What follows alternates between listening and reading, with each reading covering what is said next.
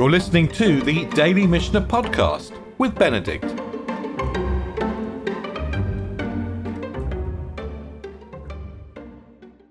We're jumping into the 5th chapter of Eruvin, and we're now going to enter the essence of what some people think of as an Eruv, because we're going to talk about the boundaries of a town and we're going to talk about the distances between one town and another town and how you measure a town.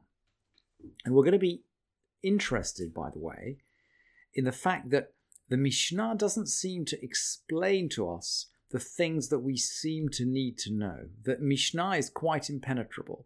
And in order to understand the Mishnah, there are different ways into this. We can try to understand the Mishnah via learning the Gemara, but that will just take us a long, long time. And I don't want to trouble you with that on a day when we only have 10 minutes to learn the whole of the Mishnah. And sometimes the easiest way into the Mishnah, to get just the idea of what the Mishnah is talking about, is just to look at the Rambam, look at the Mishneh Torah. And as it happens, the Rambam has laid out actually in Hilchot Shabbat, a perfect explanation of this Mishnah. So if you don't mind, rather than trying to explain it in language which will be less precise than the language of the Rambam, I would just like to look at the language of the Rambam itself. And then once we understand that, I think we'll understand the Mishnah perfectly well. So I'm sorry to be going into this backwards, but I think this is the best way of actually attacking the subject. And the Rambam says, whenever there's a residence that's outside the city, called Beit Dira Shehu Yotzeh Min HaMedina. So in other words, somewhere on the edge of town or outside town. And it's 70 2/3 amot outside. It's between it and between the town is 70 2/3 amot. Why is that important? Well, we learnt a couple of weeks ago, I'm sure you guys will all remember that 70 times 70 is 4,900. And so if you're interested in 5,000 square amot, which is essentially 2 Beit Seah or Beit Sa'atayim, that's a really important measure of area. If you're interested in 2 Beit Seah, 5,000 square amot, you need to be thinking about an area which is just over 70 by 70 amot. In fact, I mean the real number is 70.71. By the way, I mean, if you can calculate this yourself at 70.71. And the Rambam is telling us 70 2/3, which is 70.67. So he's accurate essentially to he's as consistent with our maths he's consistent with our maths to 3 significant figures, which I think is quite impressive for someone who doesn't have a sophisticated calculation device. So he says, when you've got a residence which is outside a city, but 70 2/3 or less from the city, i.e. the length of one of the sides of this 5,000 square cubit area, if it's less than that distance, it's considered to be part of the city and it's joined onto it. And when we measure our 2,000 cubits in all directions for the Shabbat boundary, we measure from that residence, i.e. the outer residence of the town. And if one house is within and another house is 70 cubits away and a third is 70 cubits away and so on, you have a whole string of houses all 70 cubits away. They're all considered to be one city. So in other words, as long as the houses, and they have to be residences, in fact, these are habitable residences, as long as the residences are within 70 cubits of one another, then they're all considered to be one city, even though the chain can exist for a distance of several days' walk. And when we measure from the last house. Okay, let's keep that in mind and let's look at the Mishnah. Keitzad ma'abrim et ha'arim. How do we make extensions to the cities? And the extension, the word ma'abrim is the same word that you use. A fetus is an ubar, a pregnant woman is mu'uberet, a month is mu'ubar when it extends from 29 to 30 days, or a year is Uberet, when it extends from 12 to 13 months. When we extend something, sort of naturally, we call it Uberet. Keitzad ma'abrim metarim. How do we extend a town? Beit nichnas, bait yotze, pagum nichnas, pagum yotze. A house projects, a house recedes. One turret projects, another recedes.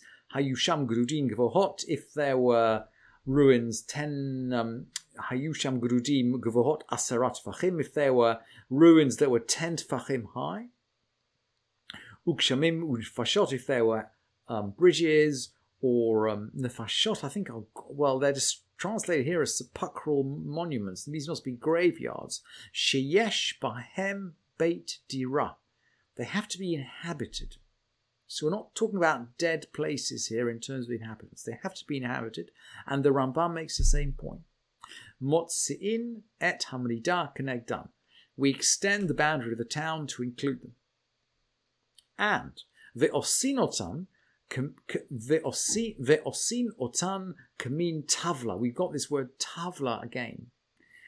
Seems to be cognated with table or tablet. Kamin tavla murubat kadei sheyehu niskar et hazaviyot. Just as we saw with a circular town and a square boundary around it, we make a square so we can use the corners. And here's I just drew you a picture. I'm sorry to be very late on translations. I'm just drawing you these pictures. So here you can imagine a picture of a town. We've got houses scattered all over the town, providing that the outermost one is less than 70 1/3 cubits from the next one in. We measure from the outermost ones. But we don't measure the boundaries tightly. We take a square and we superimpose the square on the boundary of the town such that we always end up with a square-like object at the end. And then, in the words of the Mishnah, we can use the corners. We saw this concept before, using the corners. So that's how we're going to measure our town. And we'll see in a minute that Rabbi Meir will add a border. Rabbi Meir actually adds an extra border to this. Let's have a look at the next Mishnah. Notnim karpaf la'ir, divrei Rabbi Meir. According to Rabbi Meir, we give a karpaf. A karpaf we've previously translated as a sort of a wood stall. Maybe, I'm not sure, I'm wondering whether it's a wood stall or sort of a general boundary yard type area, actually. Anyway, Rabbi Meir says we add a karpaf. V'chachamim omrim lo amru karpaf eila beit shtei arayot. The sages say we only add a karpaf if there are two towns. Im yesh lazor shivim amah ve'shiraim ve'lazor shivim amah ve'shiraim. Only if there were two towns and each one had 70 1/3 cubits around it. And then the sages say, Osin karpaf lishtehen liyot ke'echat. In that case, let's have a look at the sages. So the sages will add this 70 amot border if there's another town, let's say next door. And if it's possible to join these two 70 amot borders together, 141 2/3 amot in total, then we can actually consider the two as one. So the final Shabbat boundary in this situation, according to the sages, will be the big kind of rectangle right around both towns. So that's the sages. Rabbi Meir will add a boundary, will actually add this boundary around any town. He doesn't require another town to be next door to it. So that's Rabbi Meir and the sages. Thinking about this more strongly, maybe the sages would only add the karpaf in the middle and not at the edges. We might just think and discuss that a little more. Anyway, let's keep moving. The 141 2/3 starts to become more and more significant as we're going to get into triangular villages. V'chein, Shlosha kfarim hameshulashim. We've got 3 villages arranged in a shape of a triangle. Look, I've drawn them out for you. We've got Town 1 and Town 3, the 2 outermost villages, and they have 141 and 2/3 amot between them. So we're thinking about these villages almost like the 2 villages, the 2 towns above where the sage is at the boundary in the middle, because there's 141 amot between them. So we've got 2 towns with a narrow space between them, and we've got a third one in a triangle some way off. And by the way, it's impossible to understand this triangle from the Mishnah, and it's copied in most. I've seen it twice in 2 different commentaries, and this one looks very much like one which is printed in editions of the Rambam's commentary. But I'm afraid it's completely impossible to understand this Mishnah without the picture, just as it's impossible to understand the first Mishnah without the piece from Hilchot Shabbat. So let's carry on with the Mishnah. So we got 3 villages in a triangle. If